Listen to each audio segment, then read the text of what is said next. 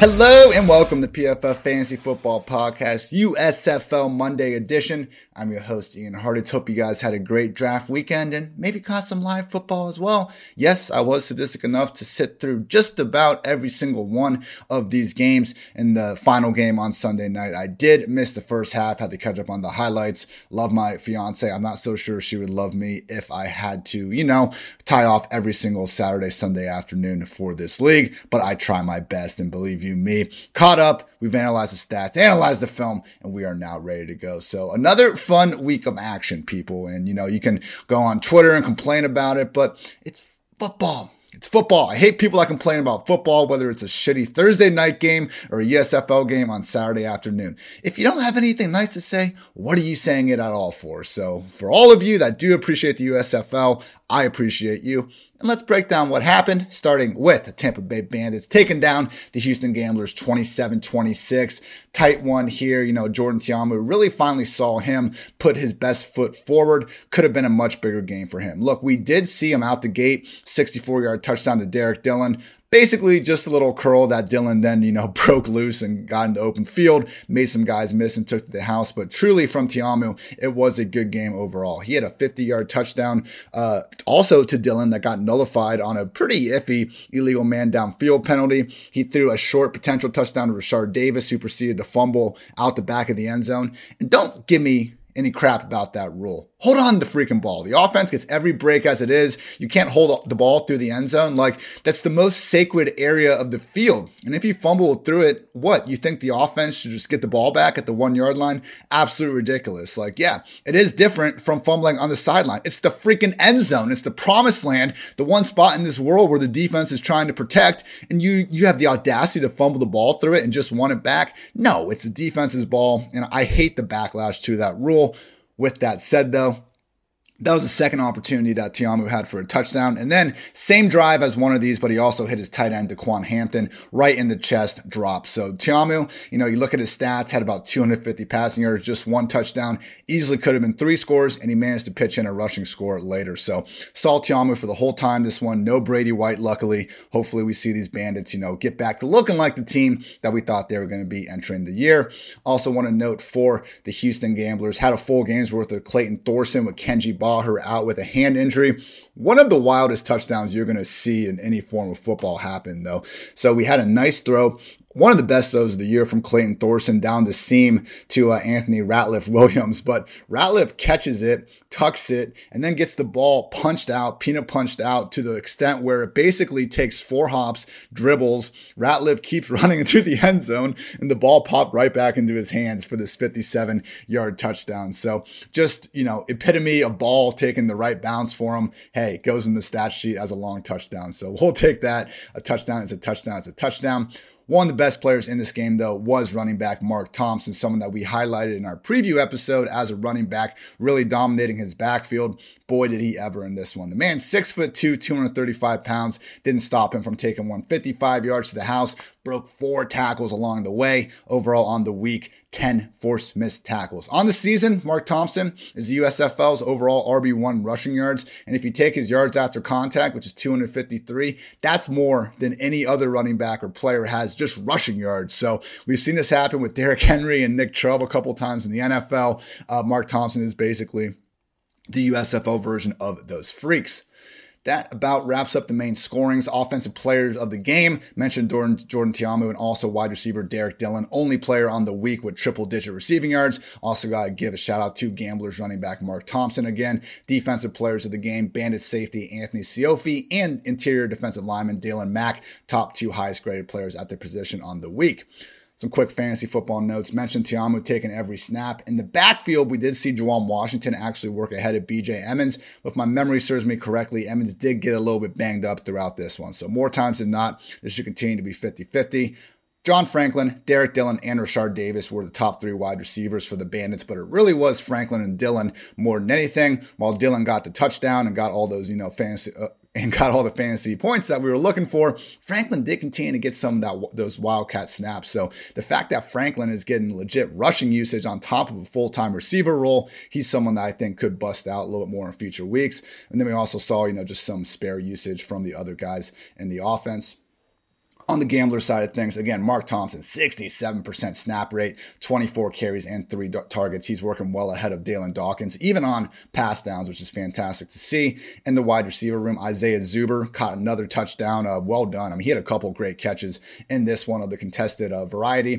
Zuber, Tyler Simmons, and Anthony Ratliff-Williams, top 3 wide receivers here. We also saw Tyler Palka out there. So, credit to the gamblers for really embracing this 4 wide receiver offense. Because of that, the tight ends were involved at all. And yeah, pretty fun one here. Again, Tiamu, much better game than some of those old numbers point out. And that's why I love watching all the USFL and NFL games, because analytics, the stats, they're great, but ultimately they should be telling you what your eyes see on the field. And, instances like this, the drop passes, the nullified touchdowns, and even just instances of a receiver fumbling an inch away from the goal line, again, 3 potential touchdowns that you wouldn't actually know happened unless you sat down and watched the game.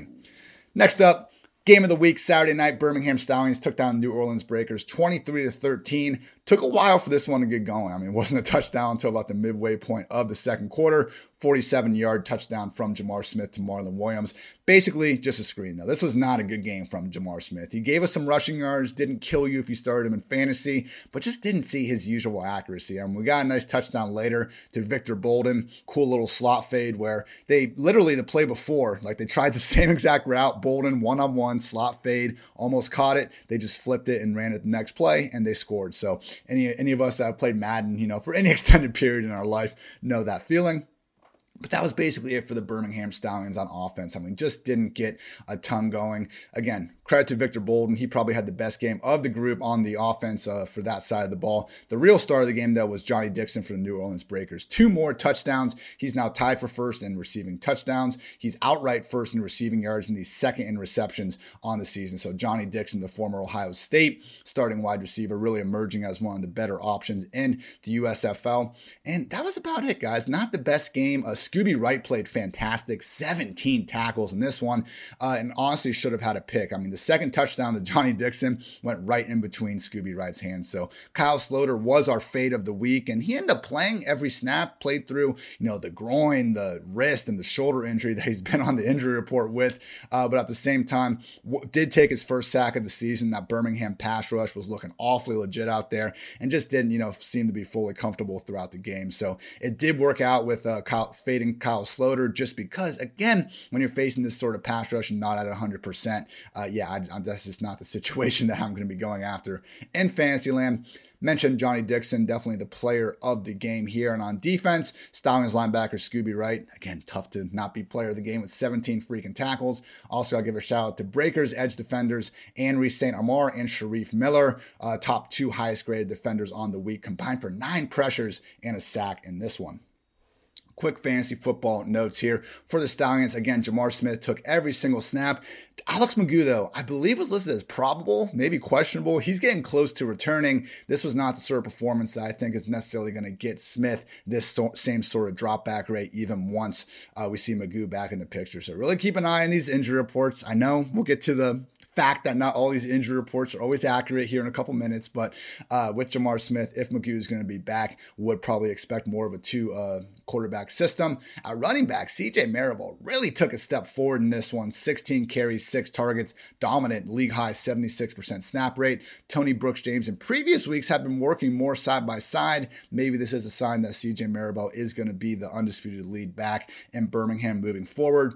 But the one good thing Birmingham keeps doing for us is condensing this wide receiver rotation. Victor Bolden, 100% snaps. Marlon Williams, 93%. Osiris Mitchell, 84%. Bolden now leads the entire USFL in receptions on the year. Also, shout out to Kerry Angeline, 122 air yards for a tight end. He ran around 93% of the dropbacks. There's really only 3 tight ends at this point in the USFL that are worth a damn in fantasy. Thought it was going to be Cheyenne O'Grady, from the Bandits after that huge week 1, but now he's splitting time. So Kerry Angeline, Bug Howard, and Sal Cannella are really the only guys used enough in their offense to warrant fantasy consideration.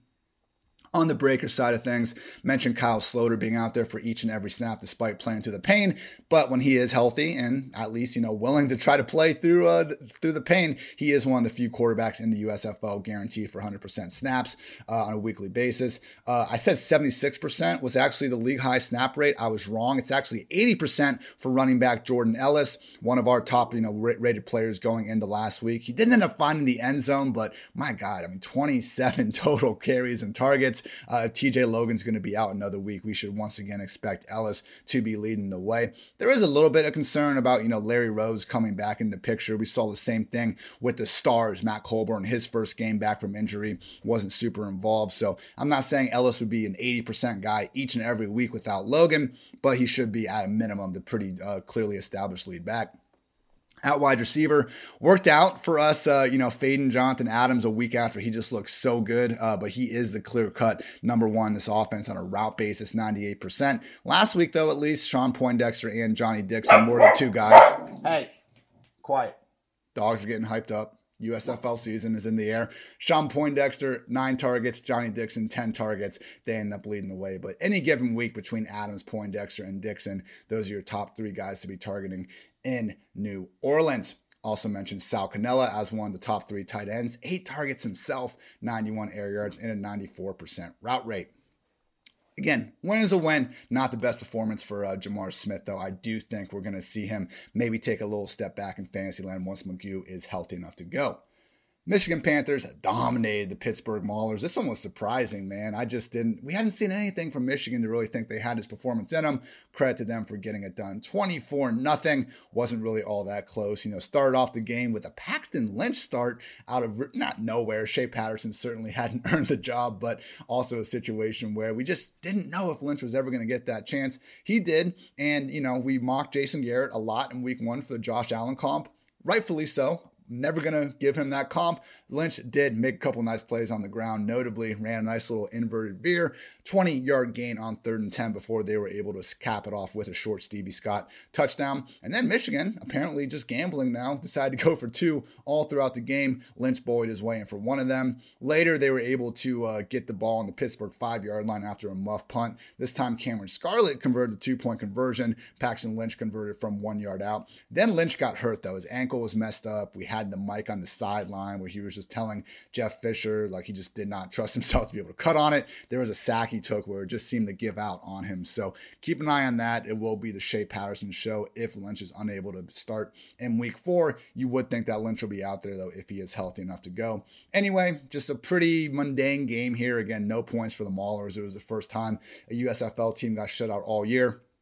Finally, in the fourth quarter, Reggie Corbin scored from 4 yards out before Patterson added another 2-point conversion to make it 24-0. Yes, Reggie Corbin, the man that we were told from the USFL freaking Twitter account was on the inactive list, wound up playing and wound up going for 120 yards. The dude ripped off like a 65-yard run on the last drive of the game when nobody even cared anymore. Ended up, just being one of the complete difference makers on the slate. So I was trying to find, what his ownership was at, but I couldn't find a lineup that had the guy. This is a letdown, USFL, and this is the one thing I think it's fair to kind of complain about from the weekend. Us DFS grinders and the ones actually digging through this, we are the ones trying to give some clarity and just to this league and try to hype it up and stuff. And if we can't even get accurate injury reports, it's going to hurt, the overall interest in the product. So please, guys, we're not asking much. I don't need a daily practice report even, but don't tell us someone's inactive and then have them go out there and work as the freaking lead running back. Is that too much to ask? I really don't think it is.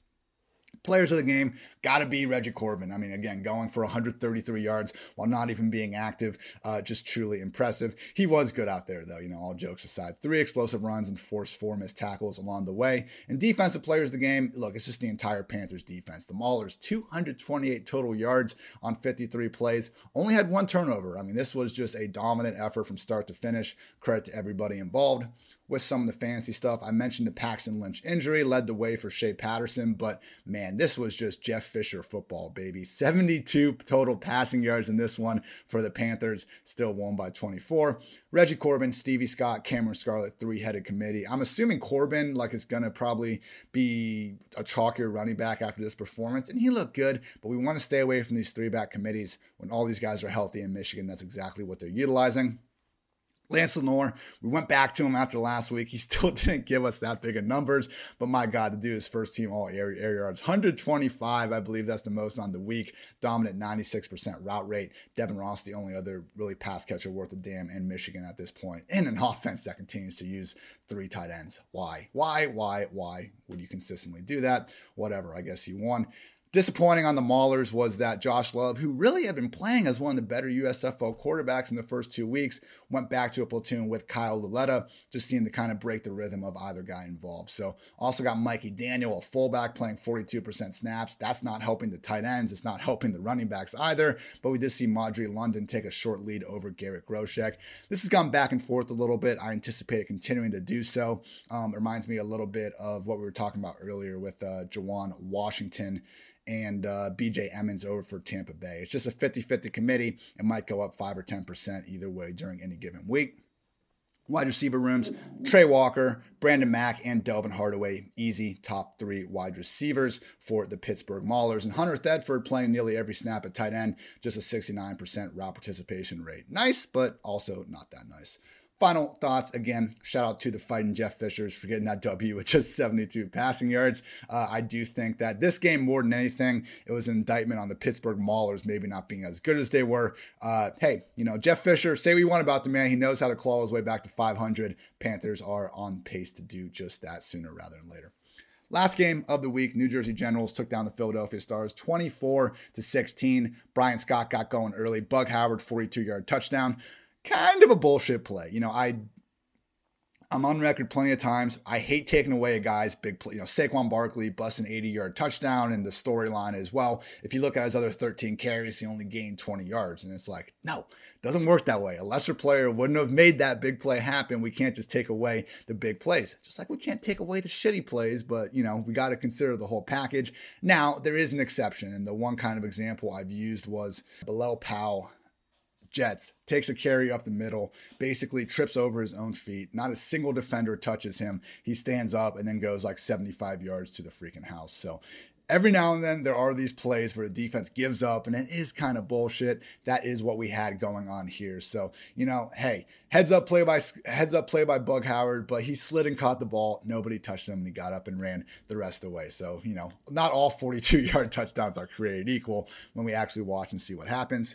It took a while again for anyone to find the end zone. It ended up being Darius Victor, basically the number 1 vulture in the USFL at this point. We've been behind Trey Williams because all the metrics tell us he's the number 1 back. The one problem is the goal line situation where he has to deal with not only Darius Victor, but also DeAndre Johnson. Ultimately, Trey Williams led the team in rush attempts and rushing yards, but he did not get any of their 3 scores on the ground. So you would like to see that reverse at some point. Right now, though, Darius Victor, basically like the James Conner of this league with, DeAndre Johnson almost working as a similar version of Kyler Murray. And of course, we have Chase Edmonds being our Trey Williams in this NFL USFL mix.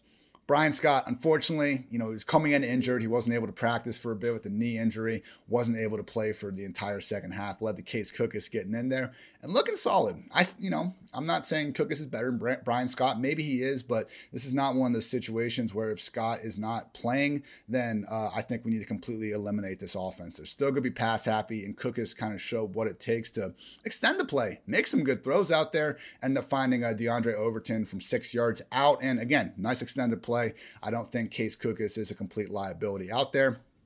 Final score of the game was a DeAndre Johnson, just short rushing touchdown. Hey, it had some passes in there. DeAndre Johnson averaged like 16 yards per attempt in this one, but it's all based on his rushing threat. They had a completion to their tight end, Woody Brandom, that was like just an RPO and then like a dump off after all the defense committed to the run, and there was no one to stop Brandom. We had 21-yard screen to Williams, but guess what? In Fantasyland, all these yards count equal, and it's a complaint that we see like Lamar Jackson and Jalen Hurts get. Like, they're not really earning their passing yards in the same way.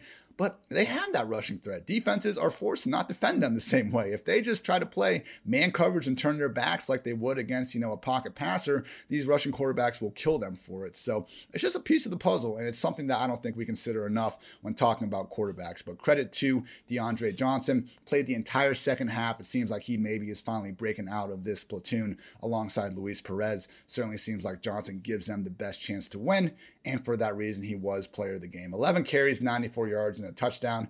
I mean, guys, 9.4 yards per carry and 6.2 yards per attempt. DeAndre Johnson out there doing the damn thing. Trey Williams and Darius Victor obviously completing the rushing attack. Defensive players of the game, Generals D lineman Tyshawn Render and Kalani Vakamialo combined for 9 pressures and a sack. Great job by them. Quickly, some workload notes, and we will get out of here. Again, mentioned DeAndre Johnson was splitting things mostly with Luis Perez, honestly, through the first 8 quarters of the season. In this one, the second half, though, he was the clear-cut lead guy. Again, Trey Williams working ahead of Darius Victor, just not on the goal line when it matters most. And then out wide receiver, Alonzo Moore, Darius Shepard, the top 2 guys. But they just had 2 combined targets. I mean, this Generals passing game at this point, probably best to stay away from, unless it's Kevontae Turpin, another candidate along with John Franklin for, the USFL's Deebo Samuel, who we're just going to call every wide receiver that ever gets a rush attempt at this point. But Turpin did have a team-high 5 targets, also got those 3 additional carries.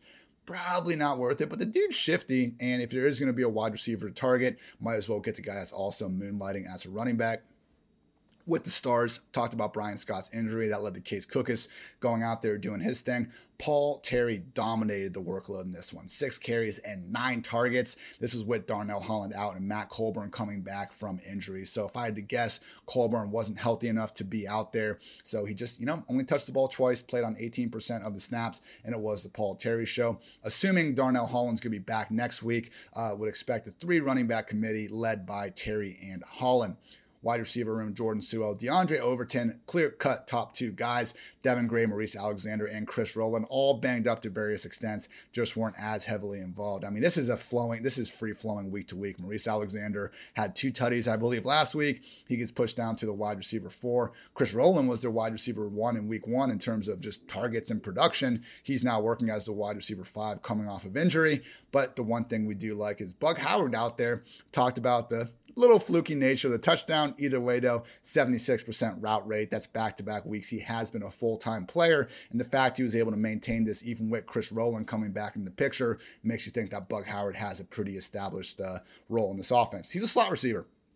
He is the Mike Gesicki of the USFL. Only 13 of his 99 snaps this year has Bug Howard actually lined up as an inline tight end. So the dude lines up as a wide receiver 87% of the time, but we still call him a tight end because at some point someone wrote a T and E next to his name as a position. It just confuses me, everyone. Like, don't believe every damn thing you read. Haven't we learned that? Like, I want to question everything, most importantly, tight ends that actually play wide receiver. Because, if I don't do it, who the hell will? So that's going to wrap up this edition of the PFF Fantasy Football Podcast. Appreciate you guys tuning in with me and following along with the USFL. Again, it's not the NFL. It's not even Division I college football. Guess what's not being played right now? The NFL or Division I college football. So here's to hoping, some of the teams get their injury report shit together. But we'll be back watching on Saturdays and Sundays throughout the spring regardless. So I'm Ian Hartitz. Thanks again for tuning in. And until next time, take care, everybody.